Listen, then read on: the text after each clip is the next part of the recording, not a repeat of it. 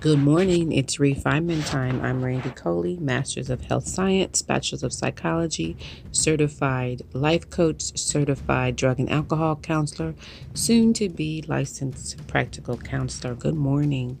Today's topic is people pleasing, and I am happy to announce it'll be a 4-part series on people pleasing.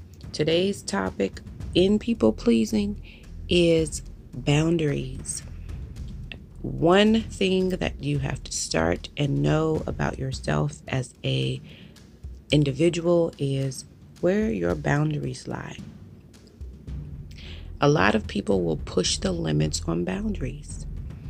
Sometimes we believe a thing, but it doesn't become real until you have to stand up for it. And people will test your boundaries. I can give an example of that. When I was younger and friends with someone, a man, it was a man, and we were romantically involved. I set boundaries for him, things that I didn't allow. Can't call me after 9 p.m. It started with him calling at 9 exactly. Then it was 9:05.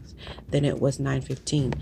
Then it was 10. Then it was 11. So even though that was my boundary, he began to go back and forth with me about changing the times he was allowed to call. That was one. Two, the things I said that I was not willing to do. I'm not coming to your house after 5 p.m. Well, I'm going to be late from work. I need you to come at 7.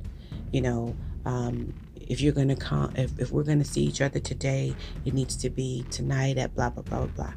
And I started allowing that to happen. I started saying, okay, I'll come at this time. I'll come at that time. And coming to his house, I was leaving by myself, going to my house at dark, after dark. So those are things that, you have to think about that are a reality when you talk about boundaries, that people, doesn't matter what you say, but it does matter what you do. And if you keep changing your boundaries, it becomes easier for them to take advantage of you. So with that, here's 3 tips. If it's not a topic of conversation, don't let it be. You don't have to answer every question. That's 1. 2 is, if you say, hey, I don't do this, I'm not going to be going here or doing this, that means what it is. We're going to not do what we're not going to do. Number 3, people will push your limits. You have to decide if you're willing to accept a change based on how another person feels. You have to be sure of who you are in order to set that boundary. If you're not sure who you are, those boundaries will constantly change. Be confident in that. With that, have a great rest of the day.